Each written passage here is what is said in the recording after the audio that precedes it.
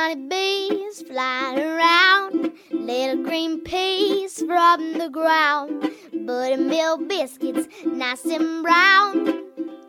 Bring it to the Tennessee farm table. Butter beans, peas, beets and chard, chickens running in the yard, catfish frying in that lard. Bring it to the Tennessee farm table. Cast iron skillets good and hot, watch it steam and crack and pop. Cornbread bacon in that stove. Bring it to the Tennessee farm table. Pick them maters good and ripe, dropping black and candy stripes. Look at 'em loading down those vines. Bring it to Tennessee farm table. Bring it to Tennessee farm table. Welcome to the Tennessee Farm Table podcast and broadcast, a show that is dedicated to the people of the state of Tennessee who produce, prepare, and preserve food and agriculture, often with that Mountain South Appalachian flair. And on occasion, I just might have a guest from our neighbors from surrounding states here in the Southeast. This is your hostess and producer, Amy Campbell. The theme song that you just heard was sung and produced by East Tennessee's own Emmy Sunshine. She's from Madisonville, Tennessee.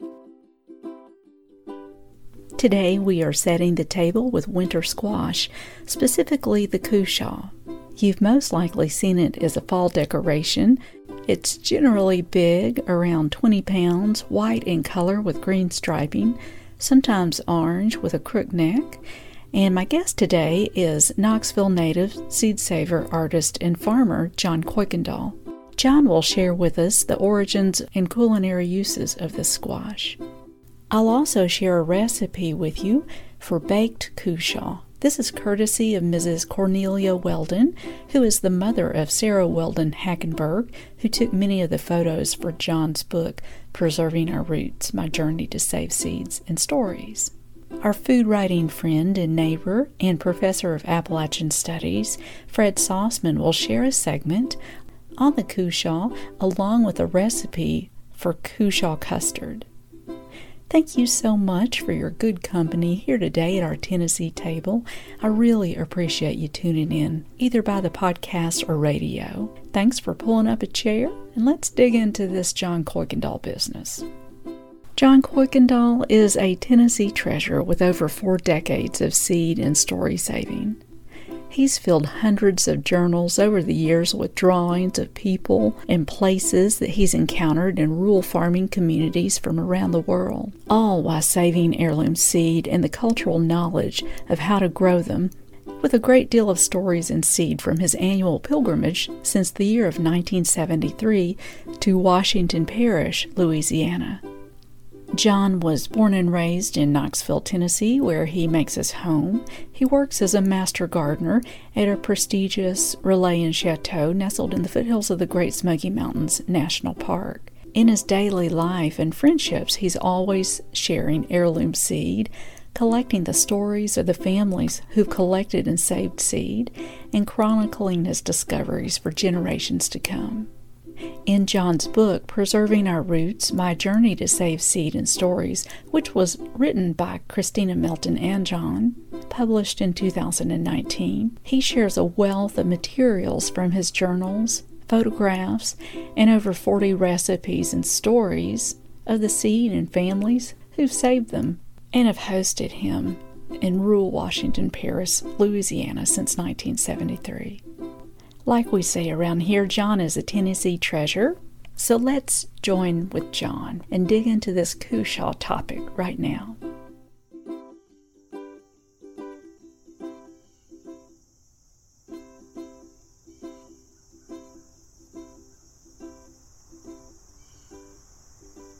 John, when did you first learn about Cushaw? Probably the mid to late 50s. And my grandfather had those up on his farm. They would plant those with the corn. Kentucky field pumpkins, which are the tan pumpkins, and the Cushaws along with them. Sometimes they'd have them at the edges of the field or scattered out through the rows in the cornfield itself. My goodness. And then those are ready for harvest late summer and early fall. A lot of people don't even know what a Cushaw is. And can you describe the physical characteristics of the Cushaw? Well, the Cushaw is a member of the squash family, and they can weigh 20, 25 pounds, some of the really bigger ones. But they're curved in shape, and they're the real ideal ones. I remember at the fair, Mr. Alvin Rutledge, who always judged the Tennessee Valley Fair, he looked for that nice curve that you got in the Cushaw. It would come around almost meeting the bulb end of it. Wow. Now they're light white in color with green striping. Some of them I've seen are gigantic. Are they all big like that? They can be. Mm-hmm. People who have selected for size save the seed out of that year after year. They keep selecting for the very best ones, so you'll get that. Then there's some smaller ones too, so they'll vary. And there's also the orange Cushaw. It has orange striping on it, but the most predominant one is the green stripe. Do you know the origin of the seed? Cushaws came to America in 1700 from the Caribbean. I'm not sure which island or islands, but they quickly became a favorite in the Southland, grown all over the South on farms, and in the mid-Atlantic states, and I think later in other states as well. People, throw their stuff out by the side of the road, and some people just use Cushaw for decor. And by the side of the road in Maryville, I passed about 2 or 3 times this gigantic Cushaw that was thrown out. And did you rescue it? I did. I totally did. I'm proud of you. Thank you. Big seed. And I didn't grow them this year. But you still got the seed from that. Mm-hmm. Put it in the freezer for a while. Wonderful. Yeah. Then good seed. Great big old thing. I'd never seen such a Cushaw. So you got a good strain of that. Must be. And we talk about strains, we're talking about any of the variety, any of the types would be a Cushaw if that's the variety we're talking about. But there's many shapes and sizes, and that's a strain of it. Someone's obviously selected over the years, and then that has been passed down. So they've gotten a larger one. They've got it for weight, size, culinary value. They've taken a lot of things into consideration. You see, these things wouldn't be with us if they weren't good to start with. They wouldn't even have survived the test of time. That is so true. Wouldn't be worth fooling with if not. No, they'd be lost. But you mentioned a minute ago that a lot of things like that today are decorations. Wouldn't consider cooking it, wouldn't know how to probably. Right. So it sits out on the front stoop for a while, along with the orange pumpkins, which rot down before Halloween. They're useless as far as a culinary pumpkin goes. It's the old Kentucky field types. I've had some last well over a year. My goodness. In storage. And I heard that the Cherokee or the Native American pronunciation is Cushaw. Have you heard people pronounce them different ways? When you get out in the country, folks have different ways of pronouncing an awful lot of things. So that can vary. It's just like dialect. It's English, but it sounds totally different depending on the area you're in. It's really fun to say Cushaw. Cushaw is a good name, good word for it. And does it grow up north, just south? Where in the country can it be grown? It could be grown almost anywhere. I sent seed of it to an Indian reservation in Oglala, South Dakota, one year when they were looking for seeds for the Indians to grow out there on that reservation. I sent flat tan field pumpkins, the Cushaw, and beans, a number of other varieties. So it will grow just about anywhere. So you sent seeds. So do you save your particular Cushaw you like to grow from year to year? I do, save it from year to year, and always select from the very best specimens. That could be for size, shape, color, weight, many different factors. Well, where did you get your seed? I got that from a farmer years and years ago. I can't remember his name now, but that was passed down by an older gentleman years ago. Are all Cushaws an heirloom variety, or have they hybridized Cushaw seed? Not to my knowledge. They all date back to the original. Oh. Or as the old folks say, they're branch kin to it anyway. I love how you save seed, John. Tell me why you save it. Well, it's so important. We went through a long period of time where we forgot about the old seeds and the old varieties. Modern agriculture came in. Your small farms began to disappear. People were leaving the farms, moving to cities. So a lot of those things fell by the wayside. When the old ones started to die out, there wasn't anybody left to carry that on. Luckily, however, there were a number that did, especially in your Appalachian region. The Appalachian region is more diverse as far as seed saving, seeds available than anywhere in the country, by far. So old varieties like that have persevered and been handed down to us.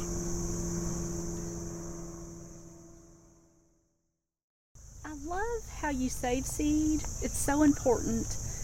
And also what you call story banking. Can you tell us what story banking means? That's referred to as memory banking. I'll give you a good example. I'm going to say I come to you, and you've got this Cushaw that we've been talking about. You've had that seed, and it's been handed down for 150 years. I come to you, I want to know your name, some of your family history. Where did this seed come from? How was it grown? How was it used? Anything from recipes, how was it stored? Anything at all that relates to that. And some history too. Very often there's some interesting history that go with the seeds that we save. And so that you're passing on that story. Otherwise, what would you say? Well, here's some Cushaw seeds.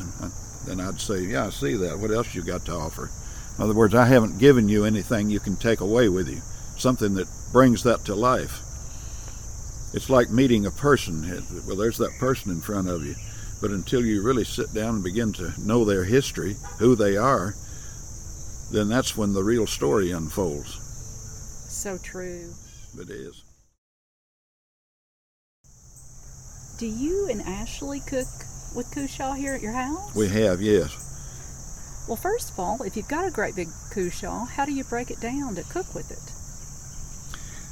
The best way I've discovered over the years, and it's the easiest, simplest, to avoid all that painstaking peeling, which can be dangerous with a sharp knife, what I do is cut that in half. Scoop out all your seed and pulp out of the bulb end of it. Put that on a large baking sheet or a baking pan in the oven and fill that with as much water as you can in that, and then bake that over about 200 degrees.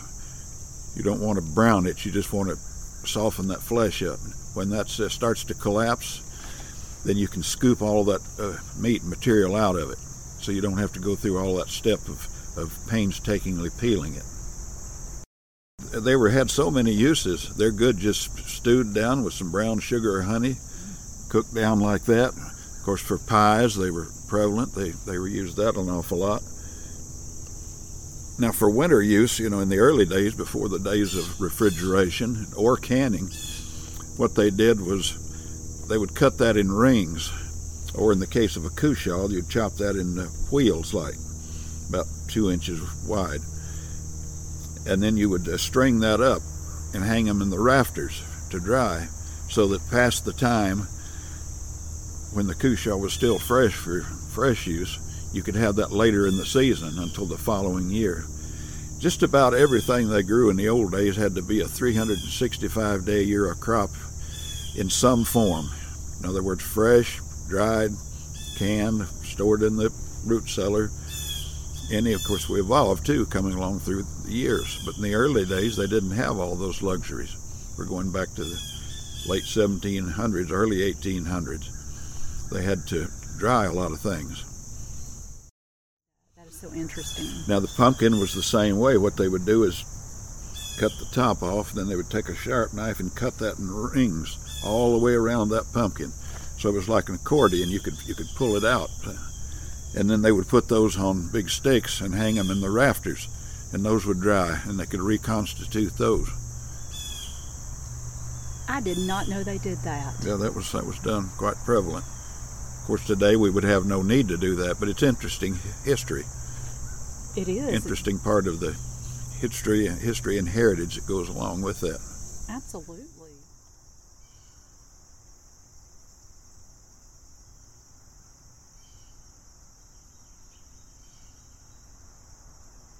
You are listening to the Tennessee Farm Table, and we've just heard from Knoxville native seed saver, artist, and farmer John Coykendall on the topic of Cushaw squash. Up next, I'd like to share with you a recipe for baked Cushaw.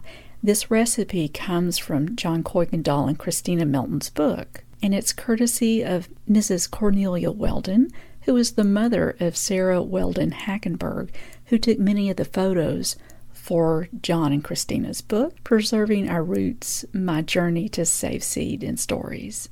And I've included links to John's book and a way to get in touch with him. Also, this upcoming recipe and Fred's recipe at my website, TennesseeFarmTable.com.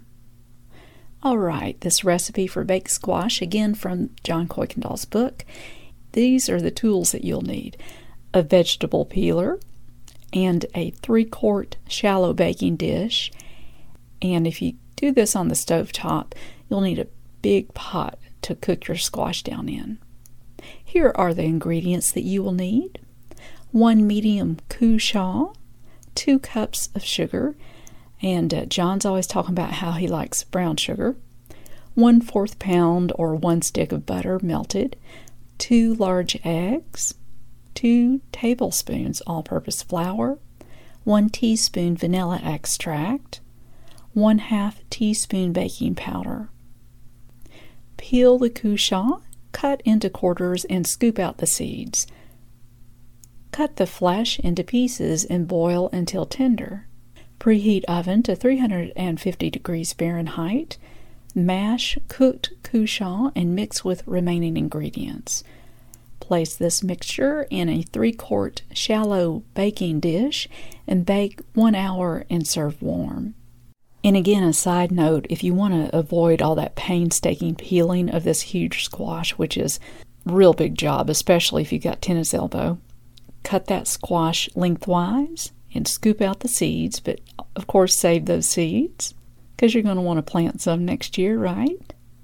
Put both halves face down on a baking pan. Put them in the oven and then add water as much as you can to the baking pan. You'll probably need 2 baking pans. You want to bake this at 200 degrees in an oven that's not real hot. You want it to, cook kind of slow. And when it collapses, you take it out of the oven and then scoop out all that flesh. Some people use a blender or a food processor to pulverize all that flesh to make it smooth for their pies, or you can always just scoop it out and mash it with a potato masher. Some people peel them, cut them into squares and do all that stuff and boil them, and some people like me or John like to roast them in the oven. It makes it a little easier. Either way, it's going to be good. And again, all those directions and both of these recipes at the website TennesseeFarmTable.com. Up next is our friend Fred Sauceman from Johnson City, and Fred shares a segment on the Cushaw and a recipe for Cushaw custard. Someone once asked me where Appalachian food begins. Of course, the answer is with the Native Americans, who gave us all the gift of corn, beans, and squash, the 3 sisters.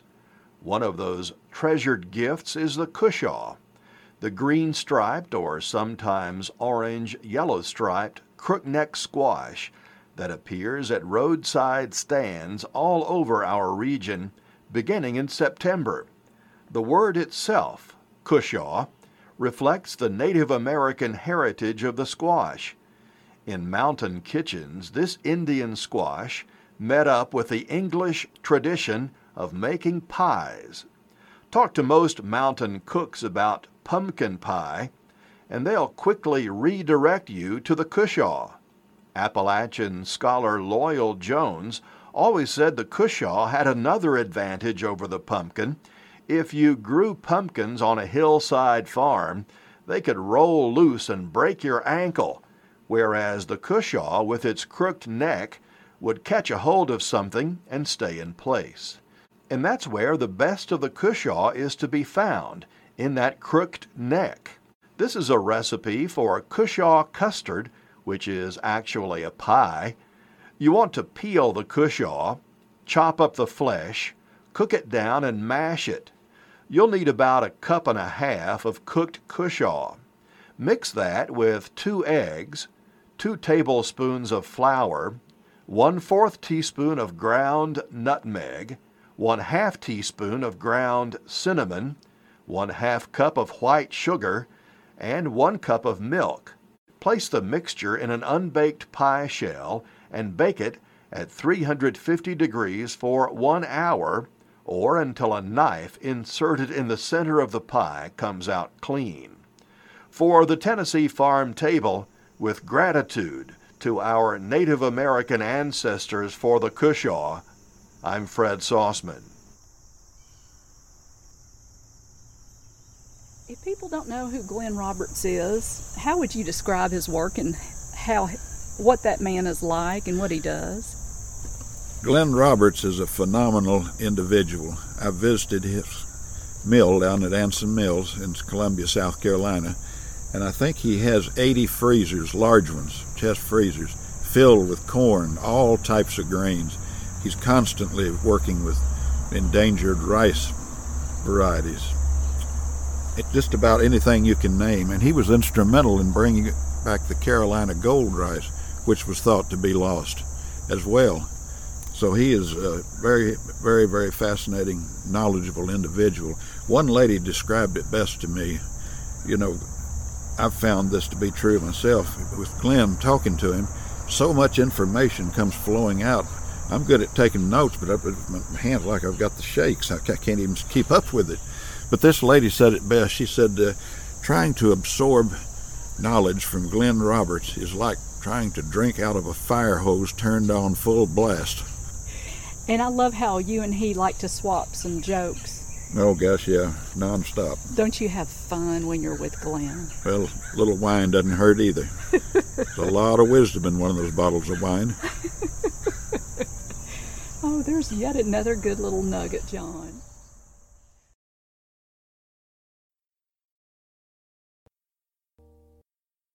Thank you so much for joining us here today at the Tennessee Farm Table podcast and broadcast. It has been an honor to have your good company. We always love to hear from you on Instagram, Facebook, or Twitter, or through the website TennesseeFarmTable.com. I'd sure love to hear from you and swap some recipes and stories. Big thanks to Emmy Sunshine of Madisonville, Tennessee for the musical arrangement and singing and recording of our theme song. For updated appearances, schedule, news, and her new recording, connect with Emmy Sunshine at theemmysunshine.com. We hope you have a good week and keep on digging. This has been a Campbell Creative Incorporated production.